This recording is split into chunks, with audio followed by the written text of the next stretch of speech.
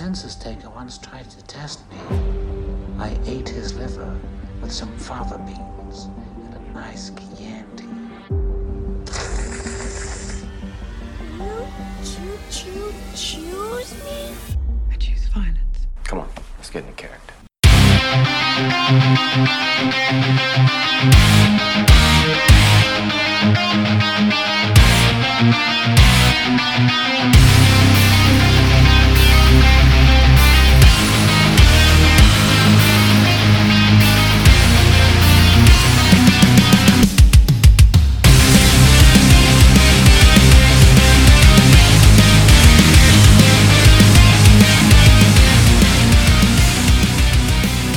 Welcome, everyone, episode 274 of the Throwdown Thursday podcast. I'm your host, Patrick Rail, but you can call me Patsy the Angry Nerd, or if you're somebody I work with on set, just call me PJ. That's what everybody calls me, although sometimes people call me TJ. I don't know why. And only a couple of people have asked me what PJ actually stands for. But we are brought to you here on the Dorkening Network by Deadly Grounds Coffee. And once you go deadly, you never go back, because Deadly Grounds is the fucking best. But I'm not here by myself. I am here, as always, with my co-host in life and my co-host on the show. She is the Baroness of Bordeaux, the Countess of Cabernet, the Mistress of Merlot, the Queen Regent of Rosé, the Michael Phelps of Wine, the Queen of the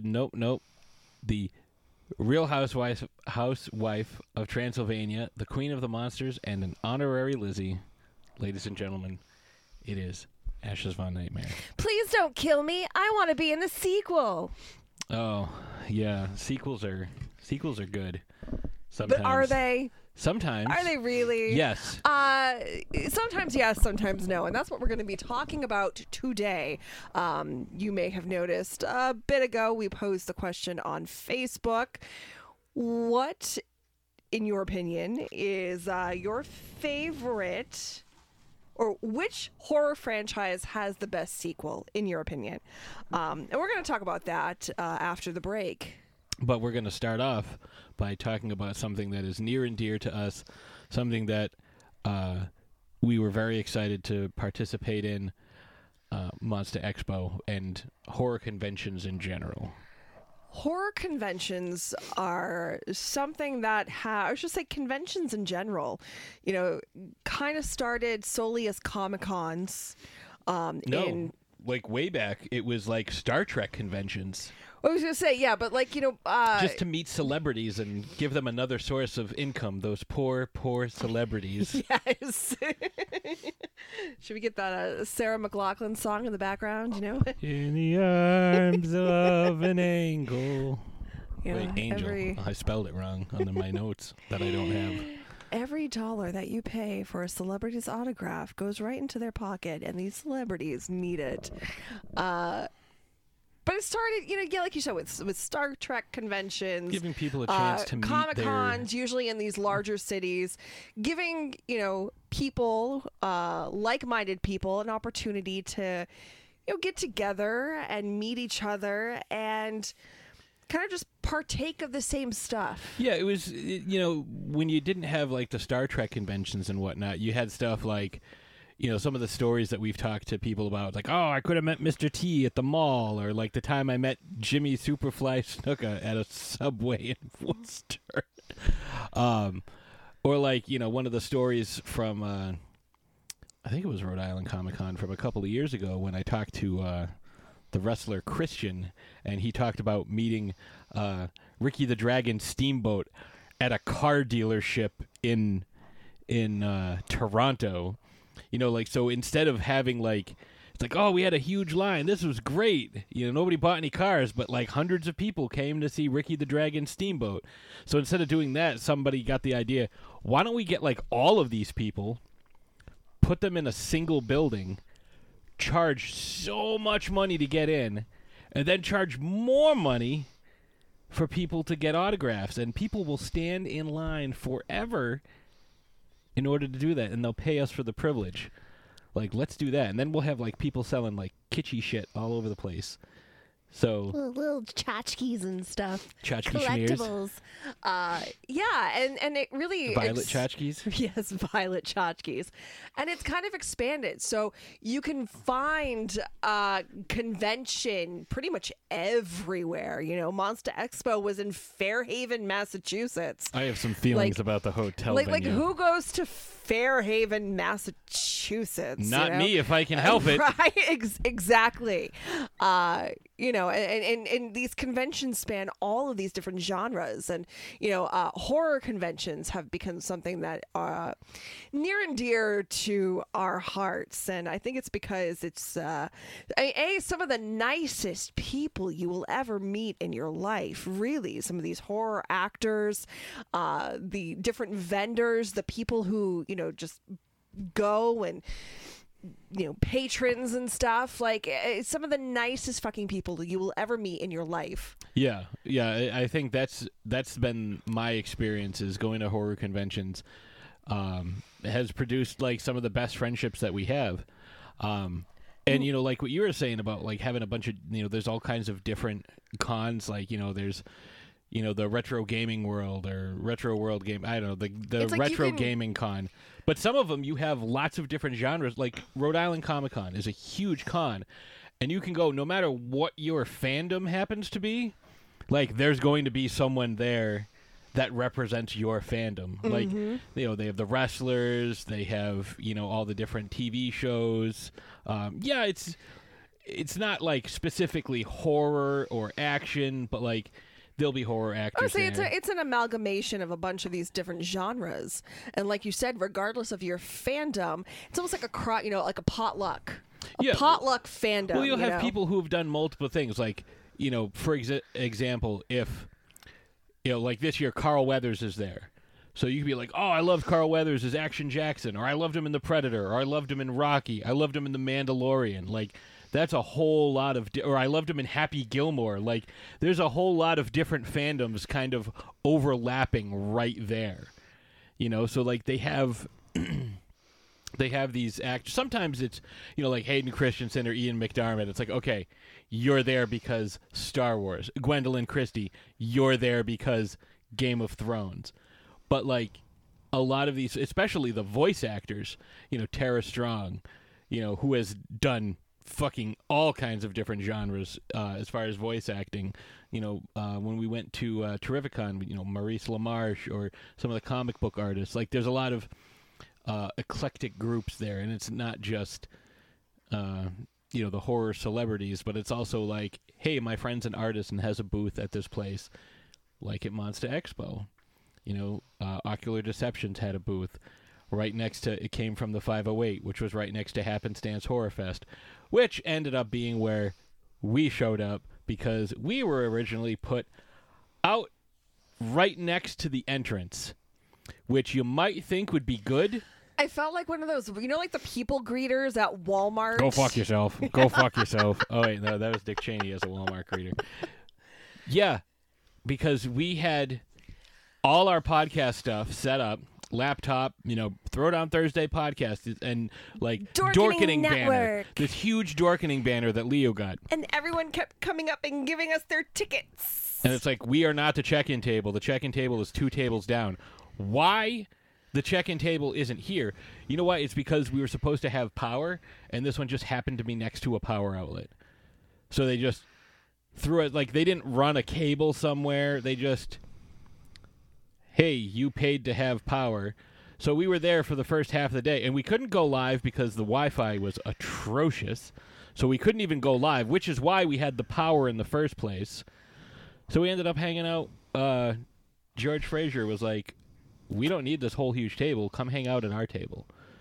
Which was great because we got to be with our friends in, like, the main room. And there was air conditioning in there. Oh, yeah, it was so much cooler. Instead of being, despite being in the middle of October, it was a million degrees. It's been unseasonably warm here in New England as far as October goes. Although the last couple of days, it has been torrential rain. Feels like fall, finally. Feels like fall in London. But yeah, so there was some blips, some glitches, Like especially this being a first several convention. people getting food poisoning. Well, I mean, including I wasn't you. going to get into the fantastic time that I had with my friend E. coli. But, there were some hiccups. There were some not so fun parts. But focusing on the fun parts, overall, it was a really good time. Yeah, we got to see our friends. My favorite thing about going to conventions is, especially this convention in particular, because, like we mentioned before, this was our first convention back in almost 2 years. Yeah, and Some of these people, some of our friends, we haven't had the opportunity to see in almost 2 years because, going into conventions, selling our wares, promoting whatever we're promoting. Obviously we're usually there promoting the Dorkening and our podcasts and, helping to support other people. Our paths usually only cross when we're at conventions because, it's a great place for us all to be in one place at one time. Some of us live, far away from each other, and it's not always convenient to get together on the weekends. It gives us an excuse to get together and have the opportunity to party a little bit. yeah, and because it was Ash's birthday weekend, I sprang for a suite instead of just a room with 2 double beds. So we had a ton of people in the room, including 2 random people we had never seen before. They knocked on the door. I answered. Well, they were like, "Hey," and I was like, "Hey." They were invited. Come on in. Alyssa invited it worked them. out because you made a new friend Yes. and a valuable contact. And not in only your that, new not only that, working environment. she's this young lady named Jen who just had a birthday last week. So happy birthday, Jen. Not only does she work in the industry, the movie industry, like I'm some fucking Hollywood big shot. The movie industry. Not only does she work in pictures, but apparently she's friends with a bunch of our friends. You're friends with my friends. Because we saw her Saturday night, and then when I saw her again on Sunday, she was talking with Brandon because she and Brandon have known each other for years. Powerful Brandon. Like, fucking crazy. I actually sent her the picture of, because it popped up on my Facebook memories of when Brandon dressed as me for Halloween. And she was like, "Oh my God, that's so amazing." And somebody else that knows Brandon and Alex and Dara and all those folks is working with me on this new film, and I showed her those pictures, and she thought they were fucking amazing. It was awesome. I love it when the world seems so big, and then all of a sudden it's so small. I know, but I have to. Every time I tell the story, I'm like, "Oh, do you know this person? Like, do you know Jen? Oh, yeah, I know Jen. Jen's awesome. Yeah, she ended up in my hotel room, like, randomly." And it's like, let me provide more context. Because that makes it sound like I'm a creepy pervert. Not like that. No, like she argued with Jimmy Lambs and Bill the Turkey Baster Ryan from That Strange Show with his epic Chicago Bears Bill Swirsky superfan Go mustache. Like that was, granted the restaurant wasn't the best, but like, and he's going to be mad at me for telling the story because every time I get the chance, I also post a picture because we actually watched Bill Swirsky Superfans on YouTube on the terrible TV that was in our room. But, and I got a picture of him sitting there on a chair and like on screen is Norm Macdonald. George Wendt, who played Norm from Cheers. And they look like they could be related. But we're in the restaurant, and everybody's getting different stuff. And Ryan had ordered fried chicken skin and what looked like a skillet full of cheese. And George offered him, he's like, "Hey, do you want to try a piece of pizza?" I was like, "Yeah, sure, I'll try a piece of pizza." I had pizza. It was good. It was Hawaiian, It had pineapple and bacon. And Ryan looks over. He's like, "Oh, do you want a piece of pizza?" And Ryan's like, "What's on it?" And he's like, "Well, it's a Hawaiian." He goes, "Is there bacon on it?"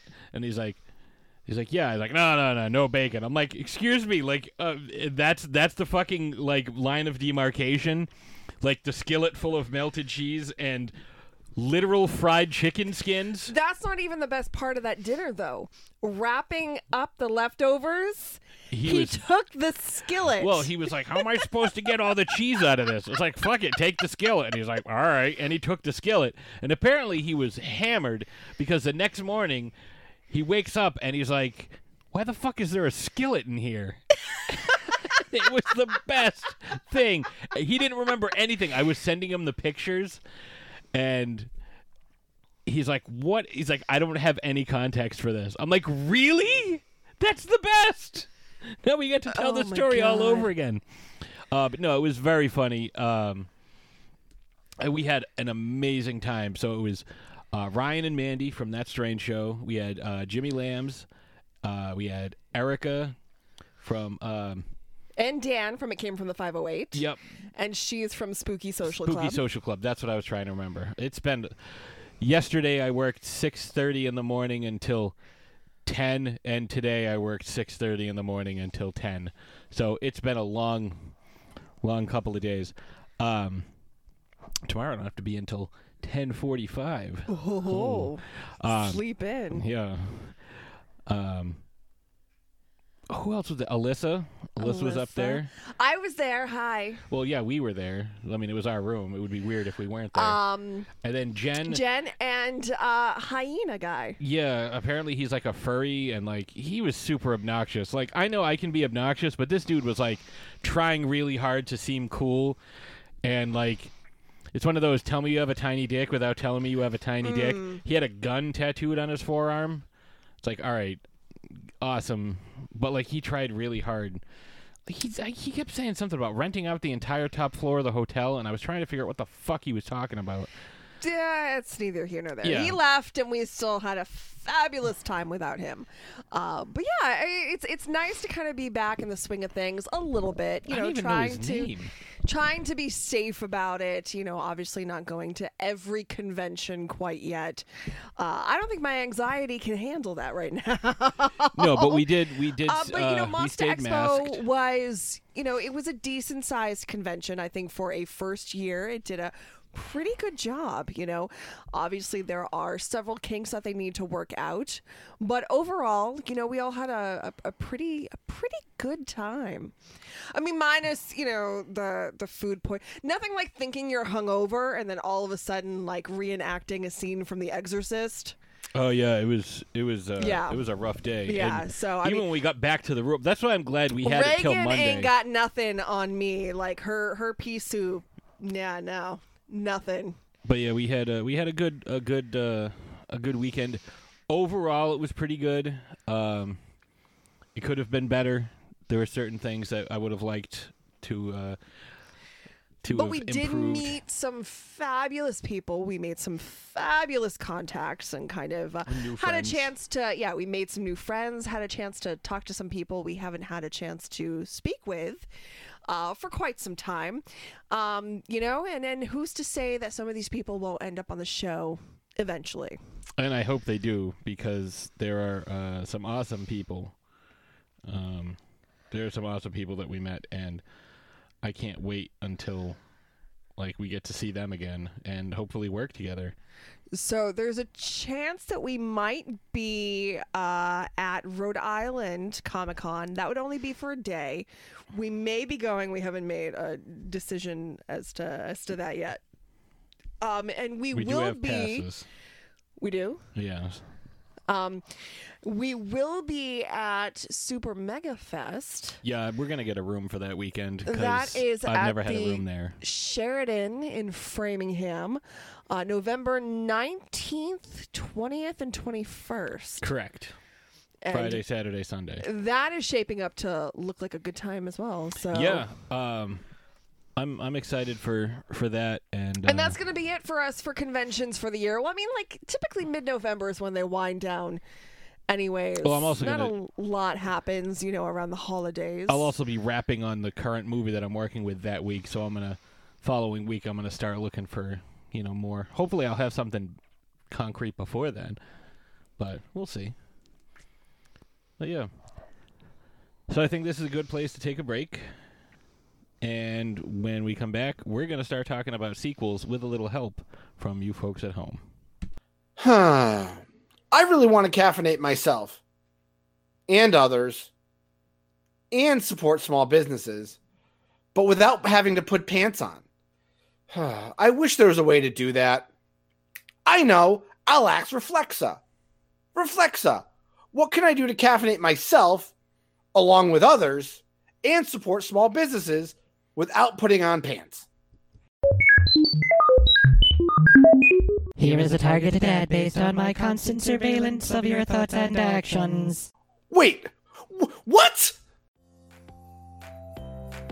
Are you looking for a way to caffeinate yourself and others and support small business without having to put on pants? Well, then head on over to DeadlyGroundsCoffee.com. Deadly Grounds Coffee has smooth, rich flavors to satisfy the cravings of everyone on your list. From traditional flavors like pumpkin spice and French roast to more daring flavors like Hell's Fury, Highland Zombie Grog, Day of the Dead Roast, and Witch's Brew. And now, for a very limited time, you can try Butch Patrick's Dragula Dark Roast. Butch Patrick is known around the world for his role as TV's Eddie Munster, and when we deadly grounded him at a horror convention, he became such a big fan of our coffee that he hand-selected one of the roasts to make his very own. With most of the conventions on hold, Butch made available a limited supply of his Dragula Dark Roast, named after one of the coolest cars in television history. Personally autographed for our Deadly Grounds Coffee fans. It's a delicious roast, silky smooth with a sweet finish. Perfect for any time of day and great for the coffee and Butch fans on your holiday shopping list. This is only available while our limited supply lasts, so hurry and get yours today. This holiday season, it's time to get a little deadly. Go on, you deserve it.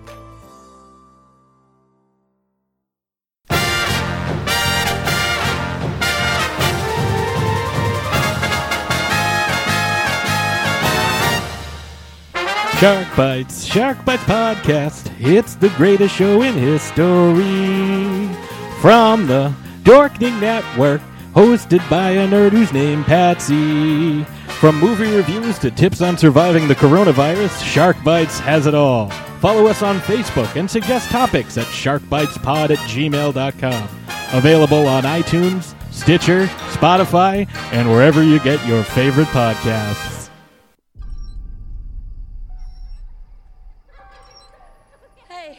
What are you guys doing out here? It's Halloween. We've been trick-or-treating. Are you alone?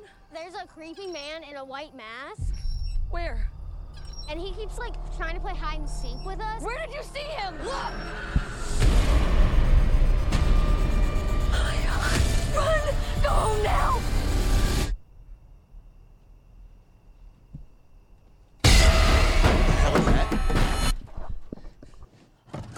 Unlock the door! No! Come on!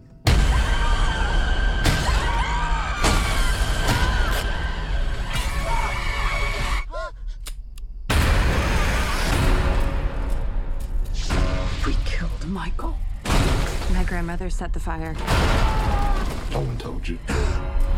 Told me what? Michael Myers is alive. A man couldn't have survived that fire.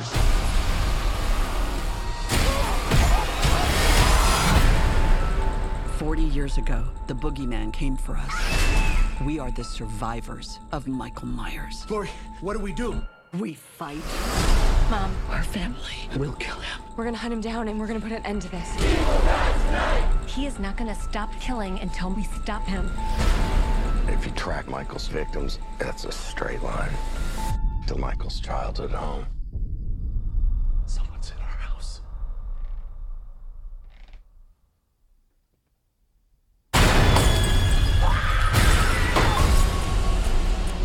He is coming for me, but I'm coming for him.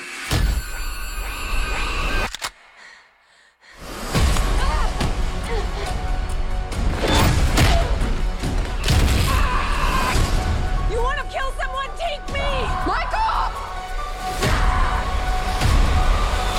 I want to take his mask off and see the life leave his eyes.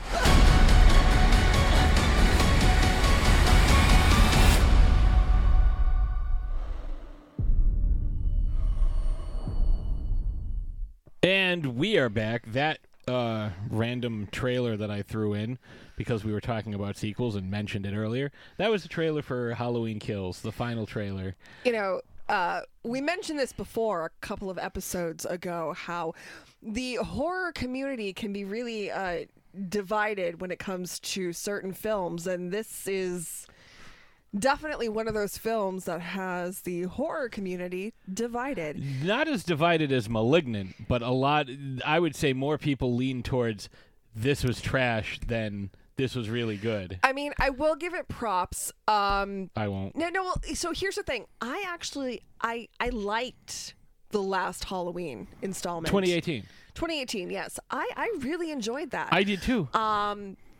You know, any opportunity that we get to see Laurie Strode kick ass. Yeah. I mean, Jamie, which is what made this so much worse. I love Jamie Lee Curtis. I really do. I think she is a fantastic actor. She has had a really colorful and interesting career. That scene in True Lies rivals the snake dance from Dusk Till Dawn. Yeah, well, especially when doesn't she hit her head? She falls. She falls slips. over. Yes. She slips. Yeah, she and slips. gets right back up like it never happened. But yeah, I mean, so I had high hopes, and you know, we didn't see this, have the opportunity to watch this right away. So we saw people, you know, take to social media and give their opinions, and you know, I've said it before, I'll say it again. An opinion is like an opinion is an opinion. The only opinion that should matter is yours. So, you know, it's great to read, you know, and listen to other people's opinions. But at the end of the day, if you want to see something, watch it. Watch it for yourself. Make up your own damn mind. Right, exactly. Don't let other people dictate what you do. So, you know, I saw quite a few people who didn't like it, and then I saw a few people who did. So I said, you know, okay, I'm gonna give it a shot. Like I want to see this. I will. The name is fantastic. Halloween Kills. Meh. No, I think it's fantastic. I think that's a really good idea. See, I had 3 major issues with this. First one, somehow Paul Rudd grew up to be Anthony Michael Hall. Yeah, that is a major issue. That's the first yes. problem I had, and I texted several people, and I was like, "Huh, how's that work?" Second issue I had, the whole 2018 film centered around how it's not supernatural. He's just a guy. There's nothing special about him. He's just a guy who's crazy, and he just wants to kill people. There's nothing supernatural about him. And then they were like, you know what? Let's forget any of that happened. Supernatural bitches. Oh, he got shot 700 times? That's okay. His shirt's not even going to rip. And the third thing that really bothered me is something that you brought up. Watching Laurie Strode kick ass. You said take this whole movie and Laurie, yeah, she's the best. Oh, she spent 40 years preparing for this exact situation. And then, like, you see her in the hospital, she's all fucked up. And then she finds out that he's still alive, and she's like, grabs this random needle and like stabs herself, you know, this random morphine needle. She's like, it's gonna take the pain away, and then never does anything. She gets taken out by some random fucking extra dressed as a doctor. Yeah, not taken out and killed, but Laurie Strode has absolutely zero screen time with Michael Myers. And I think that was the most disappointing thing out of the entire film. Imagine, for me, anyways. Imagine if they made the most recent Terminator movie, and they're like, oh, it's Linda Hamilton, she's back, she's kicking ass, and the whole time she was just kind of like sitting in a hotel room eating chips. And there was, I'm not going to give any spoilers, but there was one death that I thought was a complete waste. Because I thought that they could have done more with this character. Yeah, there's a few of them like that, but yeah. But you know the one I'm alluding to. Yeah. And it would, I mean, that was a big disappointment too. I did like some of the kills, though. Some of the kills were great. Some of the it was just some scenes were just absolutely fucking ridiculous, and I'm not gonna lie, like I enjoyed it. It's not like the over the top kill scenes. I just thought of another thing that really irritated the shit out of me. But when he takes out the entire fire department. Yeah, because you know what firefighters are known for? Coordinated fight scenes with axes. Because you know how firefighters, when they see somebody walk out of a burning building, the first thing they do is like rev up saws and like charge at them with axes? You know, like firefighters. You know, that's how firefighters act. Uh-huh. You know, like that's usually the way that goes. Mm-hmm. Hey, that guy's walking out of a burning building. All right, let's get our axes ready because we're going to fuck this guy up. You know, like firefighters do. Uh-huh. That irritated. It's like, that's so Yeah, but you know what? Here's the thing. dumb. It was a fun scene to watch, though. But it was dumb. It was dumb. But how many of these slasher films but have these big, dumb kill fight scenes? No, here's where it's different. Because they just spent the entire previous installment how it's not a supernatural thing. He's just a dude. And, you know, he can be killed. Like, he's obsessed with Laurie, but it's not his sister. But maybe it is, but it's not. But he's going to go after this guy, and he's going to kill that guy, and, you know, all this stuff. But, like, there's nothing supernatural about him. And then they're like, remember how we said all that stuff? No. Good, neither did I. Like, he walks out of a burning building. First of all, I don't know how he got from the basement up through the floor that collapsed.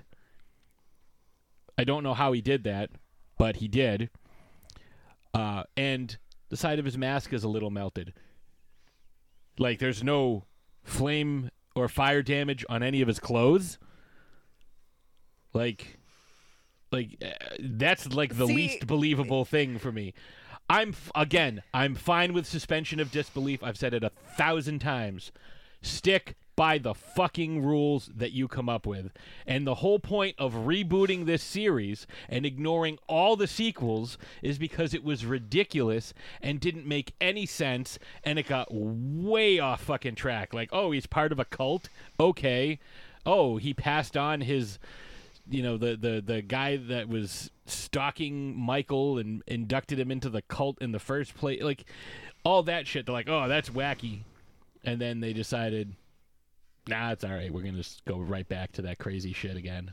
I mean, I did enjoy the fact that they, you know, made callbacks to some of the other films, brought back, you know, so you made the comment that Paul Rudd grows up to be Anthony Michael Hall. But they did bring back a lot of these original actors for some of these other roles. Like, that was Kyle Richards who played Lindsay. Yes.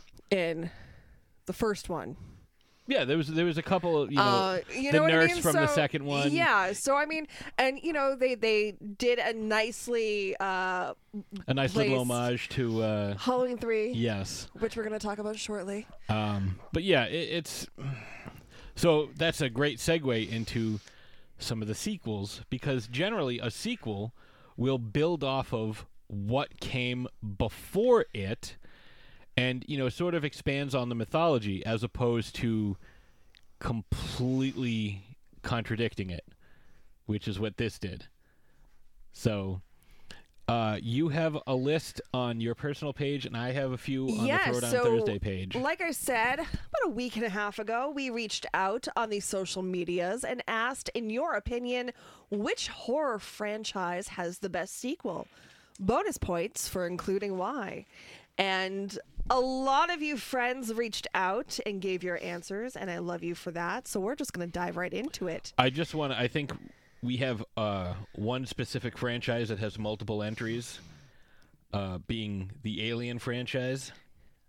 Well, I mean, a couple of people mention it, but nobody on my end mentions it. Two people in both Lori from Geektopia and author Steve Van Samson both said Alien, because Aliens is widely considered one of the greatest sequels of all time, along with Terminator 2 and The Empire Strikes Back. And you'd be hard-pressed to find anybody who disagrees. So I just wanted to throw that out because two people picked the same one. So what have you got on Well, I mean, I definitely have to say I completely agree with that. Aliens is... It's not better than Alien, but it's definitely on par with Alien. It's not better or worse, it's different. You don't usually find. Typically the sequel is... If you have a good sequel, it's usually pretty good, but not as good as the first. Yeah, it's very rare that Aliens something like that happens. Found a way to take the original subject matter and expand upon it even more, but in a believable way. Right. Instead of one alien stalking, a mining crew, it's a whole colony of aliens against, an elite space marine squad, So it was a little more believable. Because they had better weapons, they were better equipped, better trained. So having just one alien coming through and pick them off would be it'd be a little Terminator-y. And again, you mentioned Terminator 2. This might be not a popular opinion, but I believe Terminator 2 is better than Terminator. That's not an uncommon sentiment. I think it gives you, especially for the time that it came out. Sarah Connor is such a fucking bad. I'm like, she's a badass in the first one. No, she's not. She's a waitress. But she's kind of a badass in the first one. But she is such a fucking badass in the second film. Well, she takes everything that she learned. You find out that she's taken everything that she learned from Kyle and seeing everything with her own eyes. Because she doesn't really do much until sort of the very end of the movie, when she has no choice. And then takes that and does everything she can to turn John into a military leader. It's weird because John's supposed to be 10, but the movie takes place 7 years after the first one. It's weird. Forget about the timelines. It's kind of like Halloween. In the credits, there's 6-year-old Michael Myers and 18-year-old Michael Myers, but they say that it specifically happened 15 years later. So if he was 6, 15 years later, he's not 18, he's 21. But yeah, watch the credits. Also, Loomis shoots him 7 times. But yeah, so what have you got on your list? So our buddy Kales from the Crypt, said Psycho 2. They took a classic, they took a director you shouldn't try to be, and they knocked it out of the park. Perfect combination of continuing story / new story, while beautifully weaving in cinematography on par with the original. Also, A Nightmare on Elm Street 3 Dream Warriors. Oh yeah, that's my list. A film that specifically targeted the group of misfits who collectively represent horror fans while breathing life back into the franchise. Yeah, I 100%. That's one of my favorite sequels of all time. What are you, Dawkins? I've seen Dawkins. I've seen them perform that song. Oh, that's pretty. They awesome. They also do another one too. I forget what it is. In my dreams, la la la la. I don't know that one. So I'll throw one from this the Throwdown Thursday page. Our buddy Nick said Evil Dead because they said we have some money now. Let's do the same movie, but now with more money behind it. So basically, Evil Dead 2, Dead by Dawn, the first 5 minutes is it's the Evil Dead. But I would say Army of Darkness is the superior. Well, this Army of Darkness is mentioned, and we will touch base on that momentarily. He said Evil Dead, so I wanted to. But, Evil Dead is so good. It's scary. It's definitely a lower budget, surreal. but it's creepy. And then you get to they had Evil some Dead. amazing effects. Well, that's the thing. These practical effects on all of these films are just fantastic. I mean, I expect nothing less from Sam Raimi at this point. Yeah. But the tone between Evil Dead and Evil Dead 2, Evil Dead 2, they managed to kind of wrap Evil Dead up in this nice little 5-minute bow at the beginning of Evil Dead 2, and then they go in a completely different direction. They infuse more humor into it. And more, like, gross comedy. And which really paves the way for Army of Darkness. Yes. But Evil Dead 2, it's solid. The scene with, like, all the little ashes... am I thinking of? That's Army of Darkness. Well, it's because they're similar scenes. There's a scene in Evil Dead, Evil Dead 2. What am I thinking of? Well, I'm explaining it. There's a scene in Evil Dead 2 where his evil counterpart. This is what I was talking about. The evil counterpart attacks him through the mirror. So the first thing he does when he gets into the windmill is smash the mirror. Because he remembered what happened in the other one. Right. But all the little reflections of him come out and get into him. Yeah, that's what you're thinking of. You're kind of conflating the two things together. Yes. So our buddy filmmaker Joe Lemieux says Bride of Frankenstein, 1935. It expanded the world that James Wall envisioned of Goldstad, pushed the boundaries for special effects back then, and brought empathy to Monster through his speech. It is still my favorite horror movie of all time. That's a solid pick. That is a solid pick. I wouldn't have... Actually, no. I'm not surprised, coming from a guy who has Boris Karloff as the Mummy as his profile picture. But it's again, Frankenstein is... so well done. Frankenstein is my favorite. Well, I should say Frankenstein and the Bride are my favorite Universal monsters. I love the story that they tell. You know, I think, you know, for me personally, I believe we talked about this when we did our whole Universal monster a couple of years ago. But, you know, I find that I can empathize... Where does he even sympathize with Frankenstein more? Because he didn't ask to be here. Right. And let's face it, none of us asked to be here. Nobody taught him how to be who he was. Like, you how know, to be like, a person. Some of us are just trying to do the best we can with what we've got. And the Universal depiction is so much different from... Like, the closer one would be the De Niro depiction was much closer to what Mary Shelley wrote and envisioned. Yeah, especially with the fact that he could speak. Especially with the actual description of what the monster looked like. Yeah, like she said he was a bunch of corpses sewn together. It wasn't like a guy with a flat top of his head and like bolts in his neck. But I think they were trying to figure out come up with a design that was really terrifying to more people. Practical as well. Right. Plus, it's Boris Karloff, so, you know. You know, and I love the design of the Bride. Yes. There is something just so... They ripped off Marge Simpson and just added a streak. Because obviously Marge Simpson came first. It was only 56 years earlier. There's something about the simplicity of her design, but the way that it's done, she's so beautiful and striking, yet there's something haunting about her. You know, the way that her hair kind of goes up in this beehive with the lightning bolt, you know, the white stripes. The white streak, yeah. You know, going up.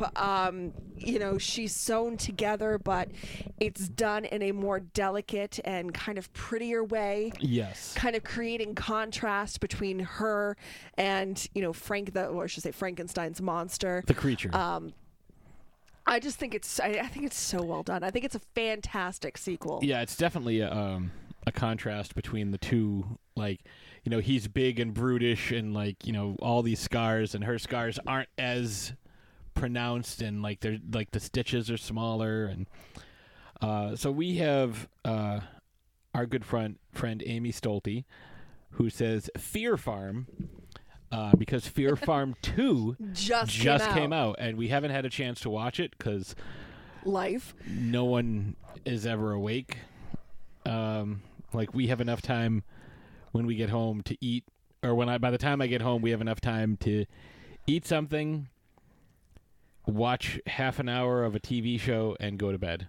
So that's definitely on our radar. We'll probably pick it up soon. And we did a whole episode on the first one. Well, yeah, I mean, we had Miss Amy and- Stolte on. We had Dante. We had Emily. Yeah, so I forget what that episode is titled, but that was a fantastic episode.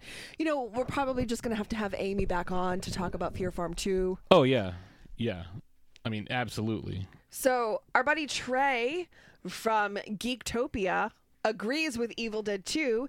He says playing up the dark comedy was a huge win in my book, and the laughing deer head is one of the most hilariously haunting moments ever on film. There's a similar scene, and I'm sure that they ripped off Evil Dead, but there is a similar scene in the George Harrison music video for I Got My Mind Set on You. No, I was going to say Dead Heat with Treat Williams and Joe Piscopo, where I forget which one of them. I think it's Treat Williams. His character's name is Roger Mortis, and like there's a scene where they're in like a Chinese restaurant, and like all the ducks get reanimated, and so like the duck carcasses are like laughing like that. Like it's really weird, but yeah, they absolutely ripped off the Evil Dead folks. So let's see, who do I have next? I have Coop. Our good friend Coop says Terminator. I don't really consider Terminator horror. But I mean, like if you want to consider it, because it's sci-fi it's horror. It's horror adjacent. It's sci-fi horror. Because I mean, you can argue that Alien isn't horror. No, you can't. Well, I mean, you could. You'd be way wrong. But you could. Yeah, but it wouldn't make sense. It doesn't make sense at all to argue that that's not horror. But you could. No. No. But you could. No. But yeah, I mean, yeah, I you know, Terminator is absolutely horror adjacent, so it counts. Yeah. I always say I can. Our buddy filmmaker Alex DiVincenzo says Night of the Living Dead has Dawn and Day of the Dead, all three of them classics in their own right. Oh, yeah. Day of the Dead is one of my favorite movies of all time, and it has my favorite zombie, Bub, the action figure of whom you bought me many years ago and is still in this original packaging. I mean, like, Night of the Living Dead is great. It is a classic. It still holds up. There's something just eerie and haunting about it, but yeah, Bub is it. Like the whole scene with him, you know, trying to teach him and trying to almost like prove that there's still something human there. Yeah, that the zombieism is almost like a behavior that can be trained away. And like to see the differences between Bub and then the hordes of zombies that we see. Yeah, like the feral zombies, for lack of a better term. No, I totally agree. Like there's just something to it. And you know, you get to what's nice is you get to see the grad between night, dawn, day, and then land. Like you get to see the progression of the zombies getting more and more intelligent, and like, you know, under the leadership of Big Daddy, played by Eugene Clark. Yep. You get to see their eventual, like, almost like, you know, especially at the end of that film where it's like they have like this acceptance. It's like, we're going to go our way, you go your way. We're just looking for a place. So your sister, Shelby, has also chimed in, and she said Halloween Town because it doesn't give me panic attacks. Yeah, so my sister likes the cutesy, kitschy part of Halloween. Baby horror, so to speak. She's not really big into the gore and the guts and the but like the scares. Paranorman and the Frankenweenies. Yeah, the Coraline, the Beetlejuice. You know, she can do all of that. Christmas. So Halloween Town is definitely it's not a horror franchise, but it's definitely a Halloween movie franchise. Yeah, and obviously. let me see. There's the first one, and then Halloween Town 2, and then there's the third one, and then there's a fourth one. I think that one's Halloween Town 4, the slashing. Yeah, actually, I think it's called Halloween Town High. That one, not as good. Well, because it replaced a couple of the actors, too.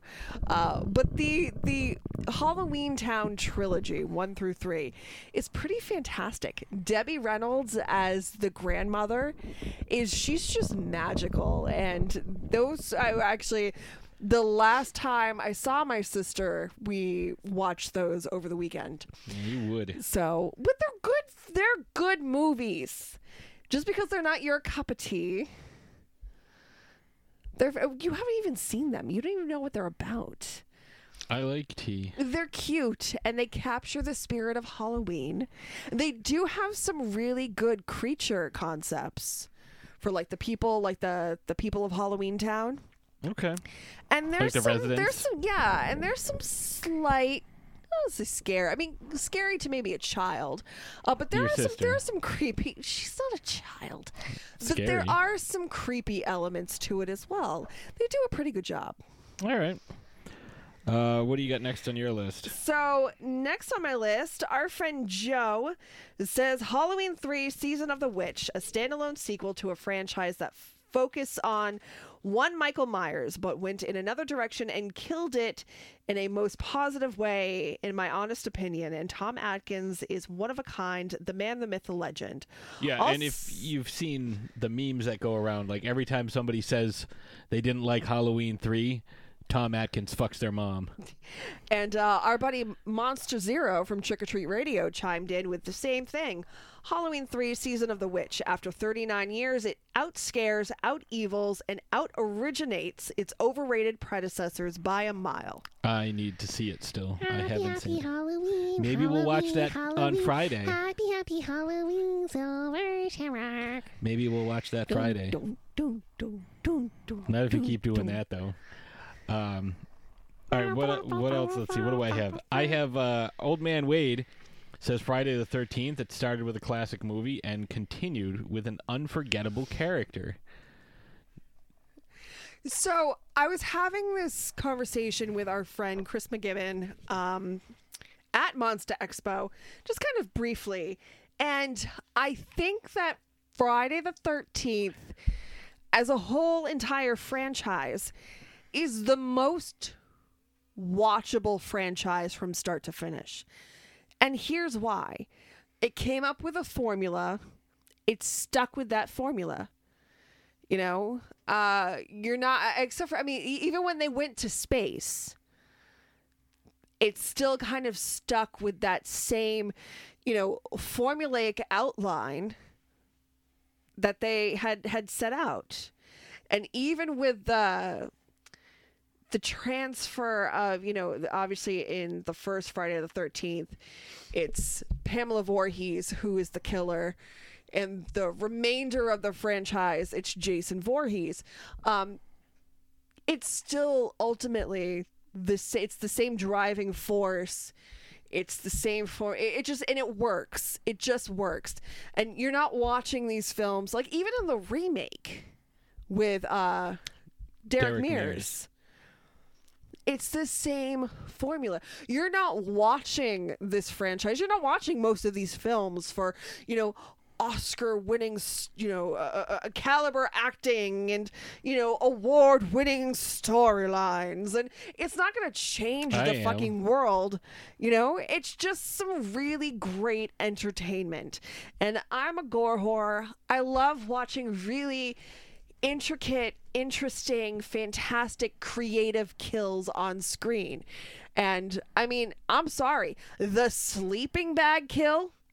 There was somebody cosplaying as that at Monster Expo, dressed up as Jason, had a bloody sleeping bag over his shoulder. I mean, that was just so good. Our friend Jimmy Lambs from It Came From the 508 says, I have a very specific list of things I think make a perfect sequel. expand on the mythology, I said that earlier. consistent continuity, I said that earlier. twist the audience's perception of things they assumed were true from the previous installment. That does not mean completely contradict the You continuity. let me finish. That's why Nightmare on Elm Street Part 3 and Fright Night Part 2 are my favorites. They both hit all those points, had absolutely amazing cast, delivering the material, and did it with heaps of style. All right, that's fair. Now, to be completely honest, I haven't seen Fright Night 2. So I should only just probably recently do saw that. Fright Night, like within the last year or so. I haven't seen the remake either with Josh Hartnett, so I should probably get on that. But I did. I thought really... it was Colin Farrell. Colin Farrell, not Will Ferrell. Colin Farrell. Then what's Josh Hartnett in? 30 Days of Night. Oh, that, yeah. Yeah. He was That's in a that film one. that happened too. That I cold haven't you seen it. feel ain't the weather. That's death approaching. So Ben is that all you Foster got? was really good. Yeah, I don't have anybody else. Okay, so wrapping it up, we got a couple more. My friend Gene from high school says Nightmare on Elm Street. You know as well as I do, there's no stopping Freddy. He winks and laughs as Jason walks back. Oh, so he must be talking about Freddy versus Jason. Fred Durst. Fred Durst, yes. Fred Durst versus Jason. He did it all for the nookie. He says, you know as well as I do, there's no stopping Freddy. He winks and laughs as Jason walks back into the water at Camp Crystal Lake. He said, it's just, Well, I mean, I don't he think was beheaded. He said, I just don't think Hollywood got it right when they tried to redo the movie back in 2010. It's just unfortunate Robert Englund doesn't want to play the role anymore because of Wes Craven's passing in 2015. He's also like 80. I mean, yeah, he's just done. But I mean, you know, Freddy versus Jason was fun. The ending was supposed to be like they Well, get it's supposed pulled to be apart by Pinhead. Pinhead. Yeah, like chains come out of Tear nowhere. your soul apart. That was the worst Pinhead. No tears, please. It's a waste of good suffering. And rounding out the last of these comments is Gail from the Scream Sisters. She says, this is so tough. Nightmare 3 Dream Warriors was amazing on the top of my head. The Devil's Rejects was a better movie than House of a Thousand Corpses. It was more polished and the storyline was solid. The gore effects were way better, too. I agree on Evil Dead 2, but my favorite is really Army of Darkness out of the trilogy. It's the most fun. It's and it's open-ended for people to just jump in. See, for me... See, some of these were already on my list. You know, Dream Warriors, Army of Darkness, Halloween 3, which I again haven't seen. But for my money, the best sequel that wasn't already mentioned so far, my favorite one. What? Oh, you're pointing at The Thing? No, because while 1981's or 1982's The Thing is technically a sequel to the movie that came out nearly 30 years after it, it became a retroactive sequel. But no, it's a series that has some of the best practical effects that I've ever seen. You're talking about Jaws. No. Hellraiser Jaws for 2. the Revenge. Hellraiser 2 is fantastic. I love the fact that we get more of the backstory on Pinhead. Yes, we find out who he was, Elliot Spencer. You know, We how find he out- became Pinhead. And the best part is the end reveal when all the Cenobites get turned back into their original bodies and the Chatterer is a child. Mm-hmm. Like, that part, like, that really fucks with you. And it's great because you get to see, like, what the Cenobites are capable of in the first film. Then in the second film, you get to see more of that, and you kind of expand on the mythology, and it brings Julia back, brings Frank back a little bit. But there's some great, great stuff in that sequel. And, you know, then it just goes off the fucking rails in the next few movies. But, like, this was so well done, and it picks up, like good sequels do, picks up right at the end of the first one. Like, I would also throw Halloween 2 in there. because Halloween 2 takes to the point where Loomis shoots Michael 7 times with his six shooting revolver, and then like you get to see what happens, and like there are some really creative kills in there, like Michael drowning the topless nurse in the boiling water. Like that was pretty good. What about you? So I'm like gonna what's on your list that hasn't been said? I know. Few of them have been said already. So because I knew that there was going to be a lot of overlap between, my list and stuff that other people have already mentioned, I kind of decided to think outside the box, so to speak. And while it's technically considered a franchise because there are multiple films, and it's not technically horror. Like when you think horror, you don't think of these films. However, when I mention this one film, people, the majority of the reactions are, "Oh, those characters scared the hell out of me when I was a kid. Oh, that scared me. Oh, that scared me." The Care Bears. Yes. I'm sorry, the Scare Bears. Those fucking Care Bear cousins, man. I'm an intensive Care Bear. I'm an I don't care bear. Return to Oz. Yes. It's not. How many times do you mention Return to Oz and people are like, "Oh, the fucking Wheelers." The Wheelers in the Deadly Desert. The Wheelers, Mombi. Yeah. A chicken. Terrifying. Yeah. Now, I only watched this film for the first time last year, last Halloween. Mm-hmm. And it's one of those, like, I can't believe that it took me this long to watch it. But the original Wizard of Oz, if you think about it, is absolutely fucking terrifying. The flying monkeys are one of the most terrifying creatures in all of cinema. The trees are trying to kill her by throwing apples at her. Their own, like, it'd be like if I took my fingers off and started throwing them at people. No, it'd be like if you had a baby and started throwing your baby at people. Like, you just keep giving birth. Like, baby, throw. Baby, throw. Quokkas do that. They will throw their babies at predators so they can run away. Baby. Ball. But the original, it's terrifying. The Wicked Witch of the West, she's trying to kill Dorothy over a pair of shoes. Yeah, but she's got nothing on Mombi. But that's what I'm saying. Like, they come out with Return to Oz, and the fucking Gnome King? Yes. And, like, if you don't get the question right, you get turned into a tchotchke. Yeah, a violet tchotchke. You know, like Green, that's actually. terrifying. That is absolutely terrifying. And it because they came out with the Oz the Great and Powerful, which it's a movie that happened. So I mean, it's technically it's a trilogy. Yeah. It's considered a franchise at this point. But Return to Oz, it's such a I mean, there obviously is some suspension of disbelief because of the age of Dorothy from the first one to the second one.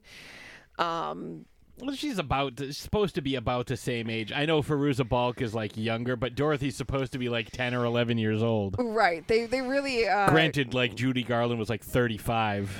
She was 16. She was like 35. No, she was 16. She was like 15 or 16, and what they put her through, it's brutal. Terrible. Absolutely terrible the way they treated Judy Garland. But yeah, so Return to Oz was definitely the top of my list. See, I saw a sequel recently that, like, I wouldn't even say the original was that good, but the sequel was just, Maniac Cop. Definitely a horror, because, we were talking about Bruce Campbell. I didn't realize he was in it. But, talking about unstoppable, serial killers and supernatural murderers, Maniac Cop is definitely on that list. No, and I wouldn't put Jaws 2 as on my list of greatest sequels. Not even Jaws 4, The Revenge. I enjoyed Jaws 4: The Revenge when I was 8 when I first saw it. Like, it does not hold up that well. But, like, I will continue to watch it because it's a Jaws movie and it has sharks and, you know, it paid for Michael Caine's houseboat or whatever. Like, it's like, oh, I better make this movie. I've got house payments and boat payments and houseboat payments. Yeah, it's actually the second movie where a shark eats a helicopter because it happened in Jaws 2 as well.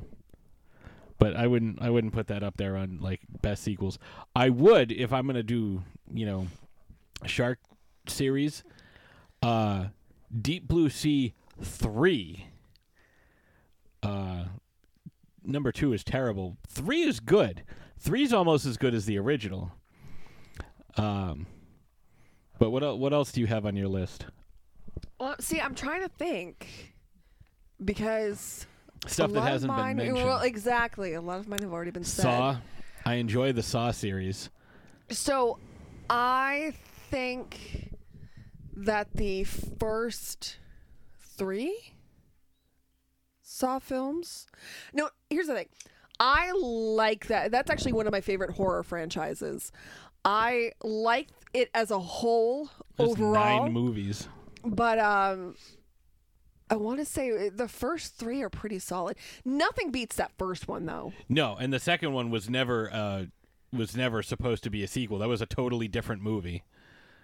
Like, but they adapted it into a Saw sequel. But I will say that the second one, that twist with Amanda, you know, didn't see it coming. No, did not see that coming at all. I will also throw, because I know you haven't seen these, but I just recently watched them. Phantasm. I will throw the Phantasm series out there. Very good. Resident Evil. I know this is kind of an unpopular opinion because they're not even remotely close to the games. But I liked the Resident Evil series. You know, the first one was good. But, like, they definitely expanded on the mythology and, like, you know, did a lot with what characters they had. Although some of the characters just, like, inexplicably disappeared. Bride of Chucky. Okay. In my opinion, that is the best film of the Chucky franchise.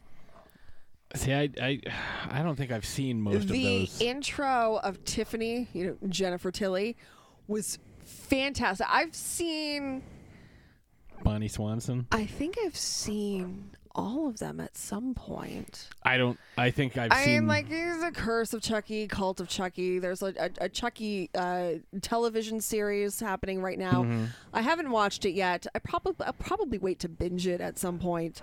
I do plan on checking it out because I do really enjoy Jennifer Tilly.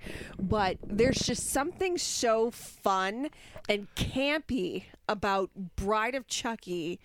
And, I mean, it's like, the dolls have sex, and that's just stupid and weird, and yeah.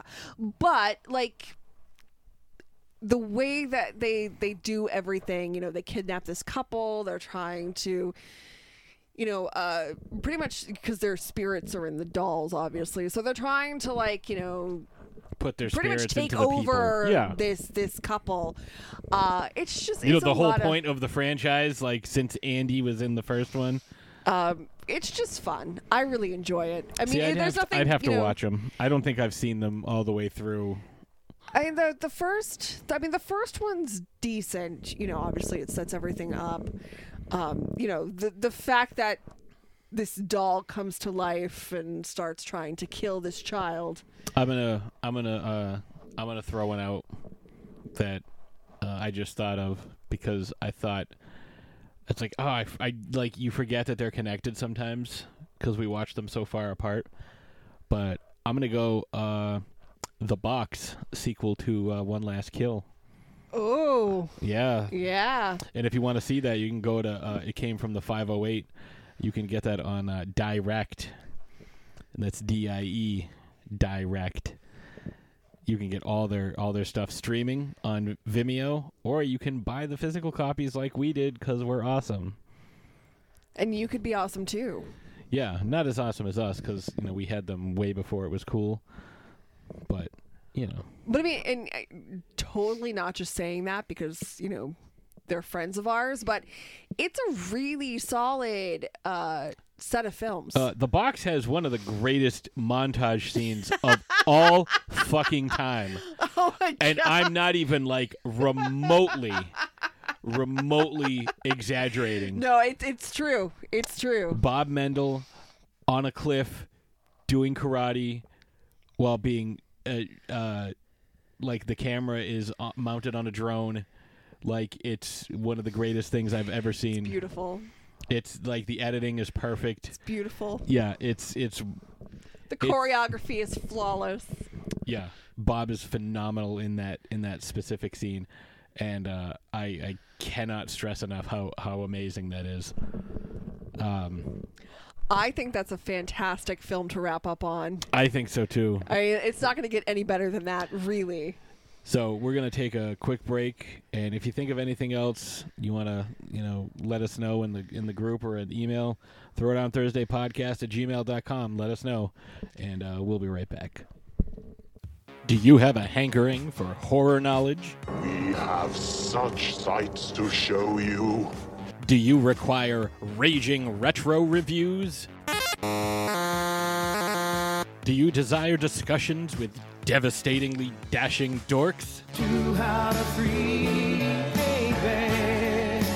The Dorkening Podcast Network has nearly 30 shows to satisfy all of your nerdy, geeky, and dorky needs, from horror reviews and celebrity interviews. Hi, I'm Adam Green, the director of the Hatchet films and the star of Holliston. Hi, this is Dominic Pace, who played the bounty hunter Gecko from The Mandalorian. Hi, I'm Mike Price. I'm a writer on The Simpsons. I co-created F is for Family.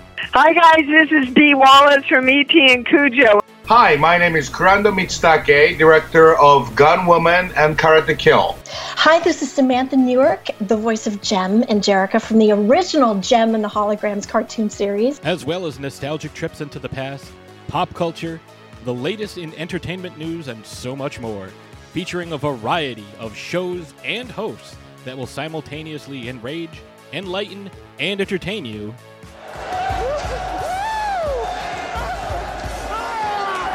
Check out the Dorkening Podcast Network. My mom says I'm cool. Available on iTunes, Spotify, thedorkening.com, and wherever fine podcasts can be found. Hey, this is Andre Gower from the Monster Squad and Wolfman's Got Nards, a documentary, and you are listening to Throwdown Thursday.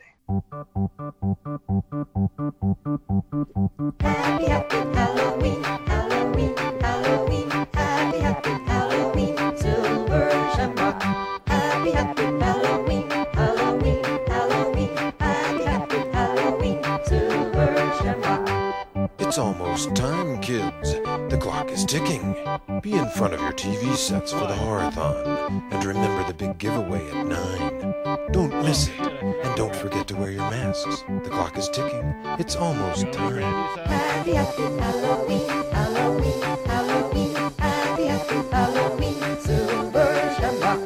Happy, happy Halloween, Halloween, Halloween, happy, happy Halloween, Silver Shamrock.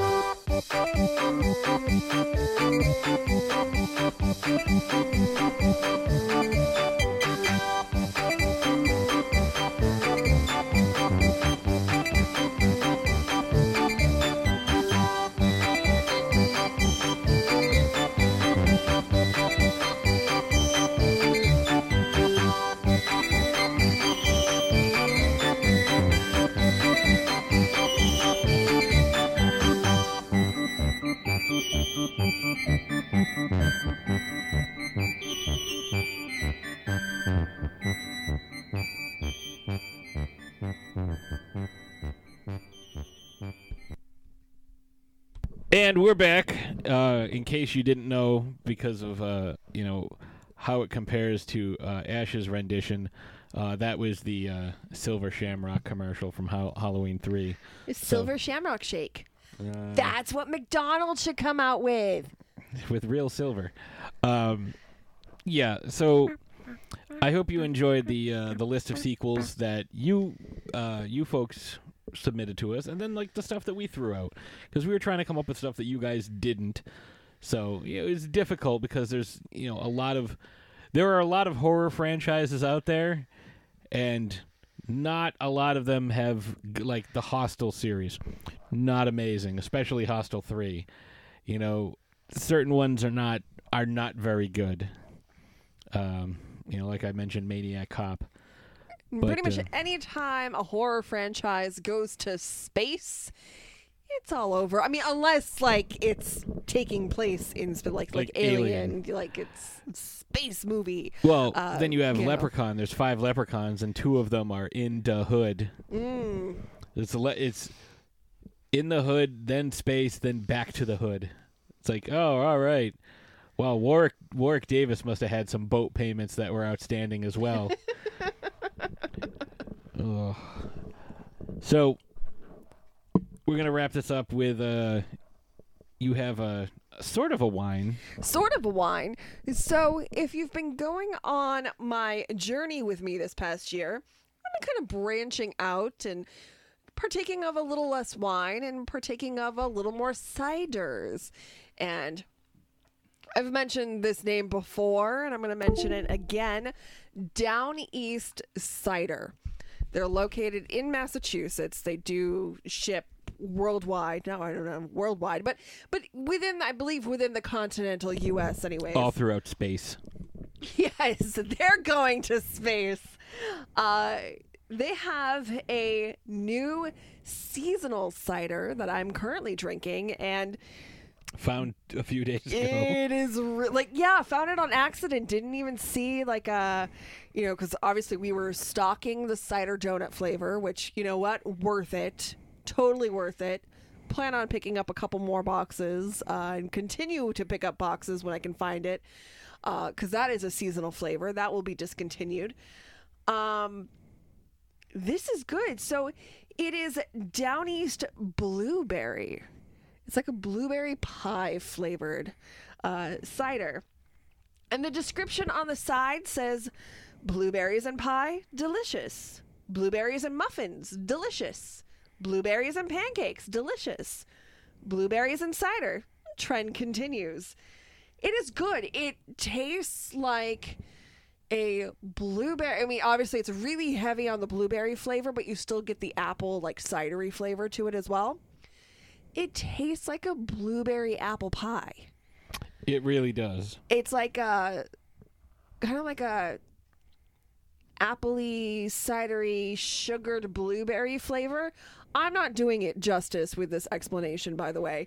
You're really not. It is really good. It's very fruity, very berry, obviously. It tastes like pie. Sometimes blueberries can have a little bit of a tart flavor to it. I think that's why I described it as sugared blueberries, because sometimes blueberries can be rather tart. This is the blueberry flavor without all of that tartness. Yeah, it almost tastes like what fake blueberry tries to be. It's like blueberry pie filling. Yes.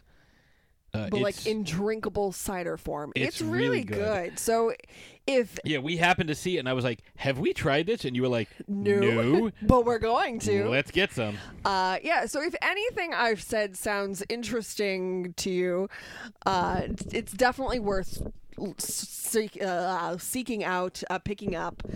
I almost said... Scoop it up!